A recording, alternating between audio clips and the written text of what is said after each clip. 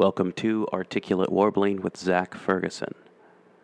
You can help out the show by suggesting it to others, or buying a shirt, or checking out any of Zach's stuff. So go to the show notes and click on the link, and that'll send you right to where to find Zach's stuff, to find a book. Anything else you need to do, follow Zach on Instagram, suggest the show, rate, review, subscribe, all that fun stuff. But hey, here's Zach. Hello, ladies and gentlemen, and welcome to another episode of It's Not a Rant, It's Articulate Warbling. I don't have my co-host here today, sadly, so all of you masturbating going, wish that lady with that voice, she really gets me going, 1 minute, where is she? Oh no, I just came all over my hands. I'm going to Spider-Man flick it up the wall. She's not here, she's working, whereas I am pseudo-working in my own sense. I've just started the initiation process of the publication house that I have latterly or aforementioned in previous podcasts. Yes, it's going to be a thing. Starting from the 1st of August till the 31st of October, sweat-drenched press. That's right, incorporating my Twitter, Instagram handle. It felt like I was trapped between a rock and a hard place. Well, I feel like that the majority of the time. I was like, what should I call it? Pessimistically, nihilistically optimistic, pessimistically optimistic press, and I was like, sweat-drenched press, because me as a person, as an artist, it's very blatant, and everyone knows I'm a bit of a sweaty git. Everyone's of the belief it's because I'm furiously smashing the keyboard, smashing that control machine. No, I just sweat a lot. There's something wrong with my glands and my body, my system, and I just sweat-drenched press will be open for submissions. We're on Facebook. I have yet to make a website, but I'm going to. But I just want to generate and garner a little bit of, not press, but can't even call it viewership, a little bit of recognition, not even recognition, just getting a little bit of attention online, Facebook. I know a lot of presses work directly through that, but a lot of people are like, in terms of press, it's professional, I'm professional, you ain't got a website. Give me time. But yes, if anyone's got experimental, innovative, transgressive works that they would like to be released, and you feel ostracised, alienated from the literary community, which a lot of people do, or you're new, please come join. I'm really excited. But I've given myself a little bit of room to finish my, not really contractual obligations, but my more metaphysical, spiritual, self-imposed, emotional obligations. I need to finish Art is Autism for a press that is starting up on of itself for a dear friend of mine. I need to get the System Compendium in on and out there, and also I want to give a special thanks out to Carlos Davila, who did the beautiful collage, grotesque, fucked up artwork for the System Compendium, of which I've attributed as well as part of the design and theme of the press, because the press pretty much is the exemplification of who I am as an artist. I'm a pure experimentalist, and I want others of a similar design to come in and, corrupt that system that I'm creating and make this press as much theirs as it is mine. I want it to be there for people to get the recognition, to get some confidence, to get that boost, that recognition and that a bit of gumption that I recognise you, and payment will be made, there will be contracts, it will be done professionally, payment won't be of a high degree, but it's going to be a non-profit organisation. I want people who want to do it for the love of art and who want to build and be part of this community, because I feel there's not really a experimental community, though there's loads of publications. I just don't get a feeling of community. I just feel a lot of experimental artists get their works published and then they're like, on to the next publication house. It's not that I'm saying you have to come with me and stay with me, but I just want familial ties and familial aesthetical, emotional, metaphysical, philosophical outlooks on artistry, and it's kind of a way to generate maybe more connections, networks, friendships, and let's just create together and build this into something big and monstrous and experimentally out there. But today's episode is solely dedicated to initially it was going to be the Oscars, the Oscar noms in my opinion, but stupidly enough, Oscar films, when it comes to the UK, they are released literally literally within a month or even a couple of weeks before the initial award ceremony is held. So you're not really given that much time, though a lot of people do it. I think a lot of studios do it in a marketing ploy, especially in the UK, thinking, oh, if we push it out as an Oscar contender, more viewership. Excuse me. But anyway, I want to talk about one of the Oscar-nominated films, which... Am I surprised? No, not really, that it was nominated. It is a film that I have seen. I haven't seen Parasite, which is one of the top ones that I'm really looking forward to. I think it's Bong Joon-ho's latest film. I think it's directed by him, the guy who did Okja, and many and numerous great films. But all these Oscar films I pretty much haven't seen. And the ones I have seen, I'm like... I haven't got much to say about it, but there is one film that's nominated, a movie by a certain Taika Waititi, the New Zealand filmmaker, notorious for being involved in, I believe, The Flight of the Conchords, and if not, he's a filmmaker in of himself. But I want to review Jojo Rabbit and talk upon this because the only reason it's potentially Oscar-worthy is the nomination systems and those up for deliberation. They've sectored in certain movies. It's always the films that are eking out at the end of the year. A lot of films that are released at the beginning of the year are usually discounted or ignored. Like this year, I am fucking surprised that Jordan Peele's Us wasn't nominated for Best Original Screenplay or Film, because that film in of itself is up there with Get Out as being this grand multi-tiered, multi-layered, in quotation marks, horror, thriller, body horror, metaphysical, existential crisis personified drama. But there was no recognition for it. So again, it's like a lot of films that fizzle out at the end of the month, or for us, in the beginning of the new year, they're the only ones recognised. And we know there's a certain time marketing ploys and certain things, and certain films that are in particular released strategically so they can be up for consideration, hence why Netflix is now putting films out in select cinemas so they can be up there and recognised as film, because a film has to be on the big screen to be Oscar nominated, which I'm kind of like, agree, disagree, but I'm not here to talk about that. I'm talking about one of the films nominated which does not deserve to be nominated. And in a world where Taika Waititi is nominated for an Oscar, it was but it's probably for the wrong film. And as a lot of Oscars are, it's an apology. But considering that Hunt for the Wilder People, What We Do in the Shadows, and all such and sundry that has come before and been birthed from him, heck, even Thor Ragnarok, haven't even been recognised for the masterpieces that they are. But first, they haven't recognised it, they can't really apologise for it. It's as if those films were nominated before, then now they've nominated him again, or these films had some Oscar buzz about them. So it's a completely different thing, but like a lot of nominations this year, it's an apology for latter years where they haven't nominated certain actors for certain pieces. It's all a bit of a fucking mess. But Jojo Rabbit in particular, what did I think of it? I didn't like it. Jojo Rabbit was unbearably boring, extremely uneven, and this is the main issue, it was confused as to what it wanted to say and be. Very misjudged. Just because it had balls enough to make a weak satire on Nazism and Hitler, it doesn't equate it as being good. Though it has moments of minor hilarity, it's just sparsely sprinkled throughout. Not sprinkled, spronkled. And I'm a huge fan of Taika's work. It's like Hunt for the Wilder People is one of the most hilarious films and one of the most subtle, resonant films out there. And the mockumentary, What We Do in the Shadows, which has birthed its own television series now and extending that legacy and that popularity of it. And then also the greatest Flash Gordon-styled film out there, as close to Flash Gordon as we'll ever get on a cinematic scale, and also Marvel's most original and decent film since Iron Man 3, which is Thor Ragnarok. He has made superb movies, other more even lo-fi independent movies way back when. His films are inventive, zeisty. It has that Wes Anderson style, but it has that irrelevancy and almost Mighty Booshi but almost specific Waititian style. And it's audacious in its irrelevancy and its wit and its charm. Jojo Rabbit is lacking that edge given over. The edge of irrelevancy, the edge of a potential gag that could emerge over as being controversial.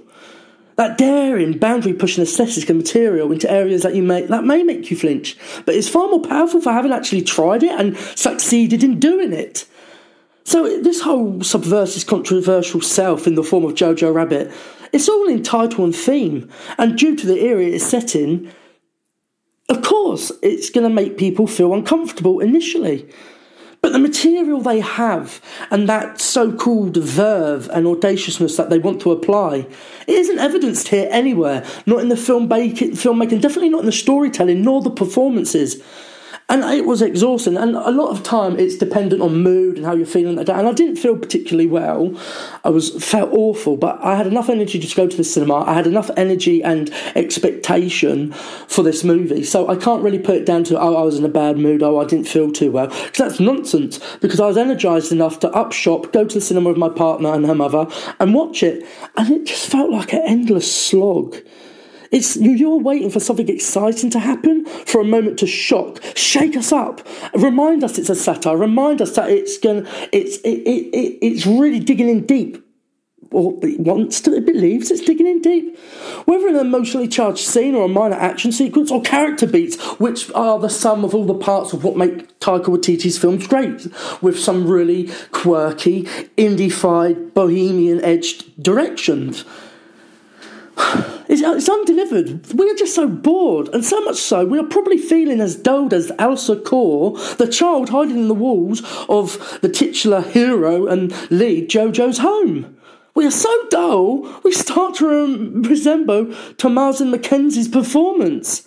And this is another defined awfulness of this. The stars don't know what to do, and they're just kind of insecure, uncomfortable, when they should have really gone to it and been really strong in their resolve to do something to push the lines.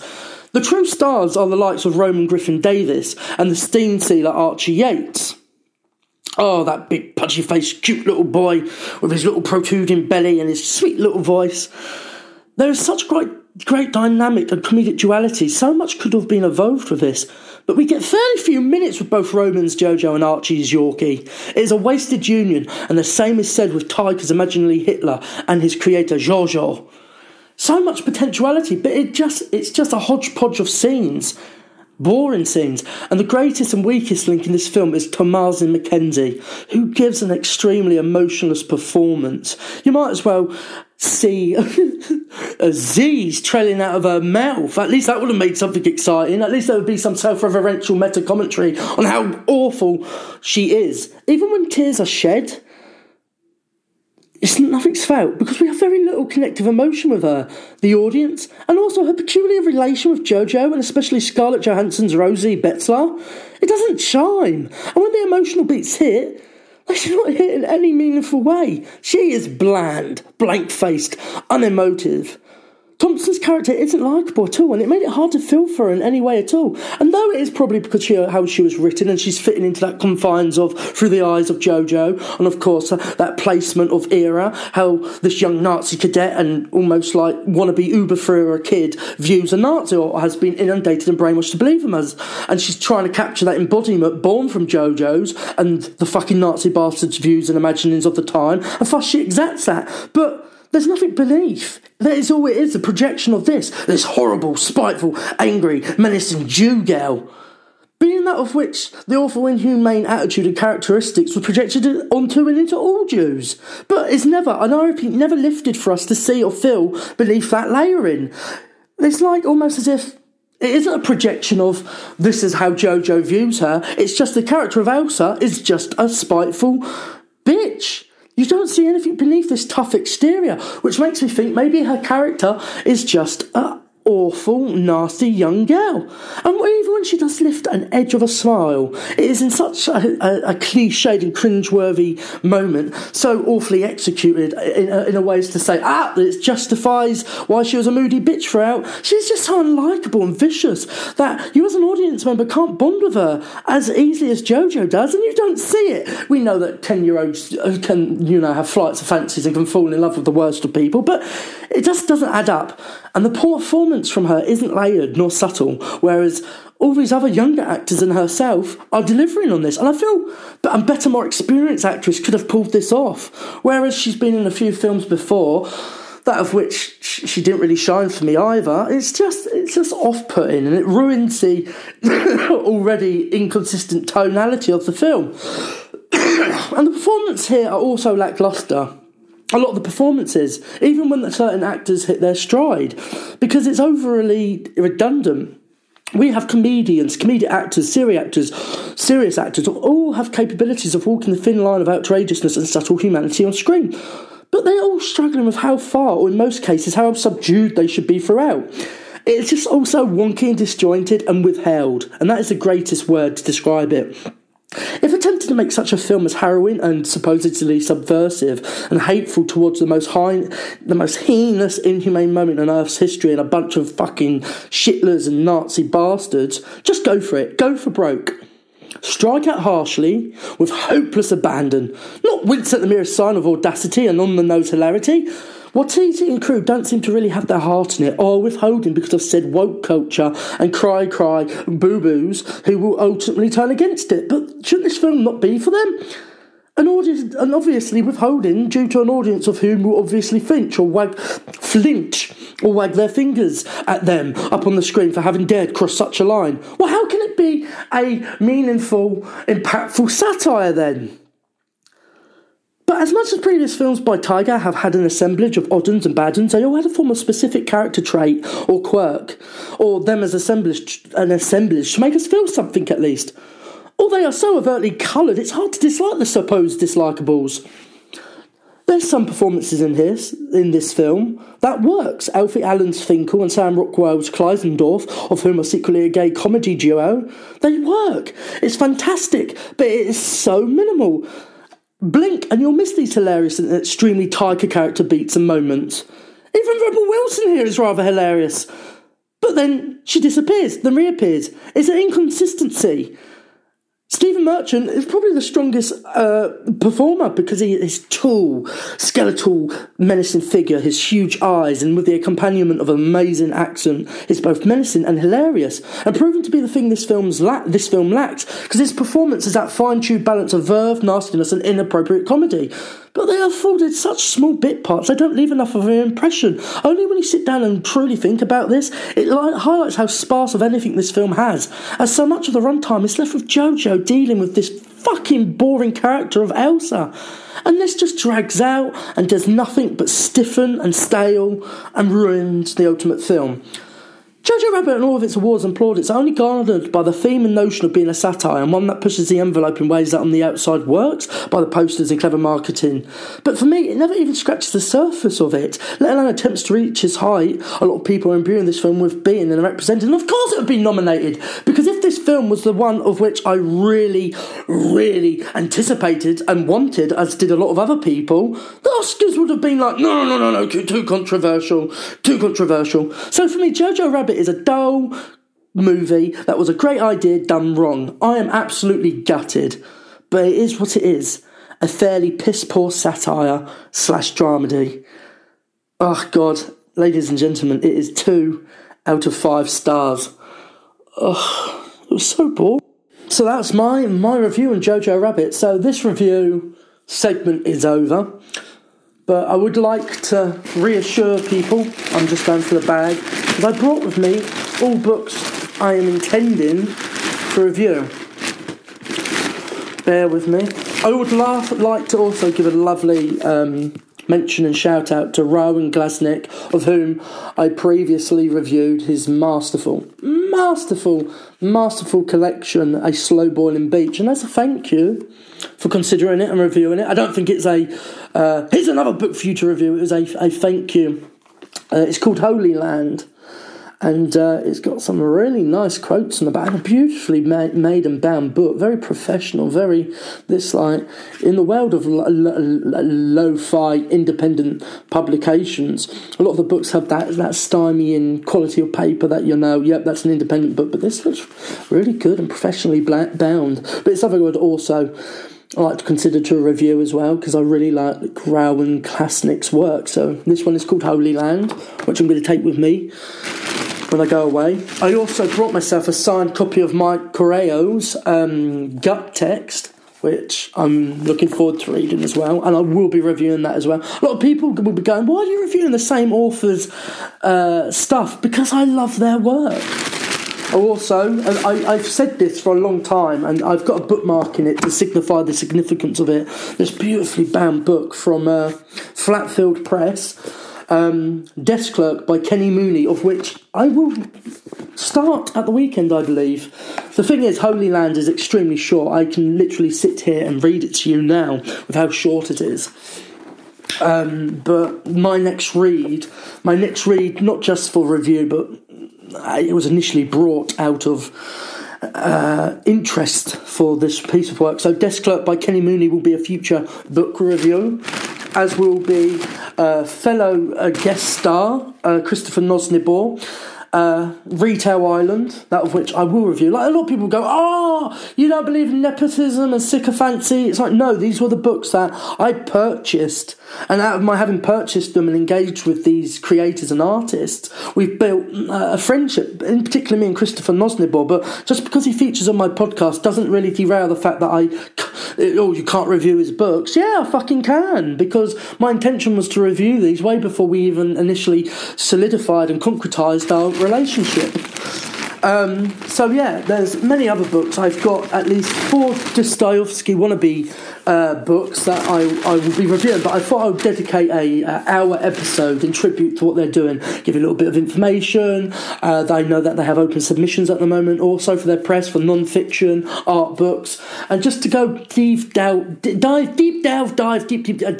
into what they are doing and why I appreciate it and what I love about it, and review those singular books in question, that of which I've not read yet, and give those writers a moment to shine. But they don't really need this fat bastard to do that, do they really? They've got an audience in of themselves, unlike me.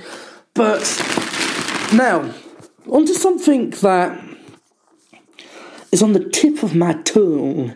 It's on the tip of my tongue. And it's about a certain mentality, a certain philosophy. A lot of independent creators, artists, they're of this firm belief that they uphold a certain mentality, whether it's from the Beat Generation, whether it's from the man himself and the master, William S. Burroughs. And I happened across a quote, one that I had not heard from him, and one that I had not heard in a while, and it's, "How I hate those who are dedicated to producing conformity." And there are so many supposed alt literature publishers or indie publishers who believe they are leagues away from the usual conformity dynamics and mechanics and the overall basis for and working functionality of this belief system, this philosophy, this adage, these opinions, these quotes of William S. Burroughs. They think that they extend them, attenuate them, and they live and die by them. And fussed by projecting it by work and releasing certain works, taking up the adage of many a rebellious author or artist. One or two are in particular out there and are of this belief and are supposed fans of Burroughs, and supposedly they continue on his legacy and system of belief and this philosophy and adage and this meaningfulness to him, whereby they're expressing as such, whether through the art they are behind or how they project themselves as a person or a press. Guess what? Read this quote and then try and tell me you're not like everyone else. Weak-kneed, disingenuous, faux-functioning individuals. Oh, yes, I work within the mind frame of this certain calibre of thought and intellectualisms and academia, whilst they contradict themselves in of itself, and it doesn't really burn or plague that overall quote or supposed belief system and philosophy. It just, in a lot of ways, subjects them to the faux mentality and conformity-driven dynamics and applications that they work as individuals and what they work as overall as creators and publishers. And me, myself, Mr. Burroughs, how I hate those dedicated to producing conformity whilst claiming to be anything otherwise. But yes, there is that. There is that truth and truism. But there's a great frustration there for me, because the philosophy of William S. Burroughs and many artists greater than he, I believe in, and I want to attribute to my philosophy as a creator and an artist, and if I can thus project it in such a manner and through the machinations and working system of my own press, I'm not going to be disingenuous. I'm not for conformity. As in previous episodes, I have, in my own weird way, named and shamed people who quite rightly deserved it. And I'm not conforming to the norm of, you need to take a step back and you need to be careful with what you're saying. No, because I have my right to say, this person's a dick, that person's a dick, this cunt's a shitweasel, that, it kind of, a shitweasel is much better and more resonant than the word cunt. Now, segue into the word cunt. A lot of people in the US of A are like, oh my God, that's a detrimental term for a woman. Where I come from, I'm a southerner in the UK, cunt has a myriad of meanings. It's dependent on the tenor and cadence. If you go, you fucking cunt, you're up for a fight. But a lot of the time it's just meaningful. I went to a pub once and there's some old school bullies who embraced me as if we were brethren, friends, forever and always. And they went, hello you cunt, how are you doing? And I was like, not best in social situations, considering that this person in question used to bully me awfully and attack me on occasion, but he was willing to embrace me, and I was kind of like put out, and I was like, how are you doing, dickhead? And then all of a sudden the bully returned, you fucking what? What'd you call me? And I'm like, dickhead? He's like, what do you fucking say that for? I'm like, I'm only joking, you cunt. Then it resolved back into this new character, this reformed character. I do like you, Ferguson. And I'm like, so here's a term of endearment, but it's down to the cadence. But there's nothing more powerful than going, I don't like that cunt. But I've got into many arguments with my usage of it. I've got into an argument with my partner where she jokingly told me off for eating loudly, and I turned around and went, what are you being a cunt for? And it exploded. We had the most hugest argument ever. I didn't intend it as a negative. Due to my autism, I misplaced the tenure. I didn't know if she was having a go. I didn't know if she was having a laugh. So there was this overt balance where I was like, oh shit, why are you being a cunt for? Haha. So that can be taken as jovial, but it can also be taken as serious, and almost as if, why are you being like that? I should have said, why are you being like that? But I apply the C word to so many conversations and so many things, and it's easily misplaced and it's easily thrown out there, and I think it just flows from the tongue and it's just got resonance, and it just makes me feel better saying it. And even out of context, like sometimes I throw a cunt out for no reason. This is why I can't be a children's novelist. Like, imagine the kids putting their hands up. I'm like, yes, you in the red, what do you want to ask? What do you think of publishers? And I'll just be like, they're a bunch of cunts, and then I'll be blacklisted from all the stores. But the word cunt, it has a resonance. Like when you apply it to politicians and people of ill report, it's just, what is the guy, Zach? Who is the guy to you? A cunt. You're written off, put in a box, and that's where you are, in the cunt box. But it's to do with the tenor and the transition and how you say it. And a lot of people do take issue. Like, there's a lot of warning, like, be careful, there's a lot of swear words, it's explicit language. But if you take it upon yourself to go, I don't like swear words, well, if you're coming to this and you know that I have an inclination to the word, don't listen to it. If you don't like the word, don't pay notice to it. But I'm not apologising on the behalf of me saying the word cunt. I'm just giving you a little bit of history and its meaning and the intonations and its reckonings. Like, a lot of people are like, it's just so. A lot of people, it's just so irrelevant, it's just so horrible, it's just so harsh, it's so brash, and you just so easily apply it to people and to conversations because it's just a favourite word of mine. And I come from a certain area where it is the law of the land, and it has its own certain history on it, of usage, of intention. And it's just, if you're around people whose inclination is to swear left, right and centre, I've got a mouth of a sewer, but I'm not going to apologise for it. But I like to think that this is a mini history lesson on what the word cunt means to Southerners. And you could put this across to another Southerner and he can go, I have no idea what he is talking about, darling. That word makes me feel sick. I spit upon the head of Zach Ferguson. Well, do you know who Zach Ferguson is? No, but I do now. He loves the word see you next Tuesday or Thursday.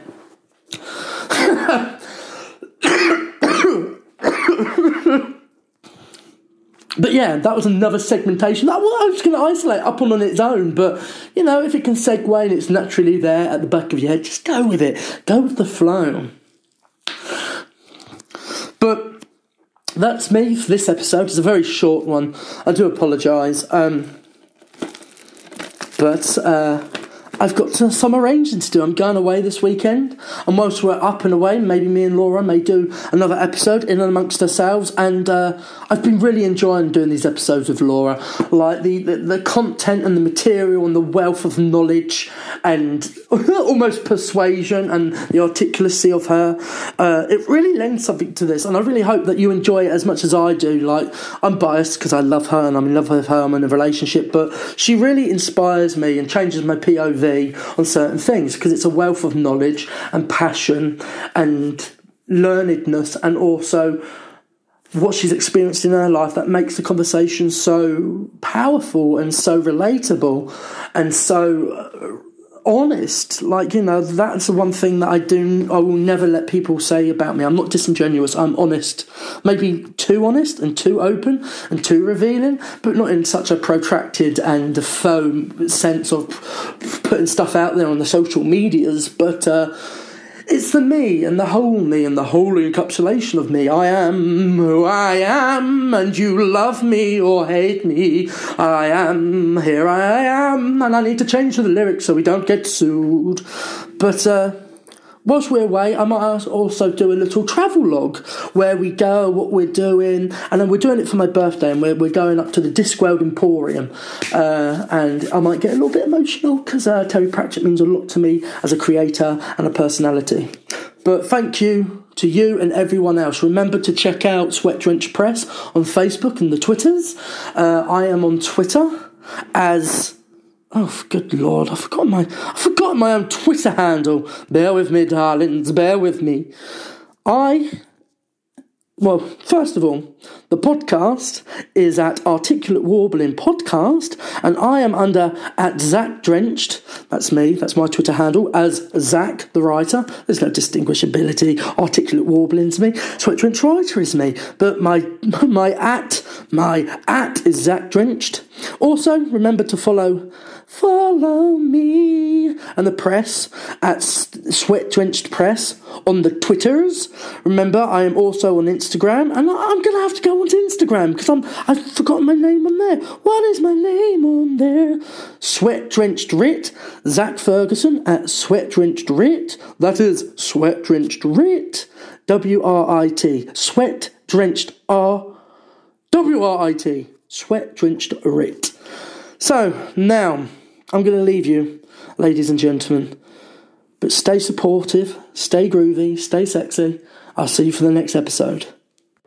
Thanks so much again for listening, everyone. And remember, you can follow the show notes and find out how to help Zach and keep this show going.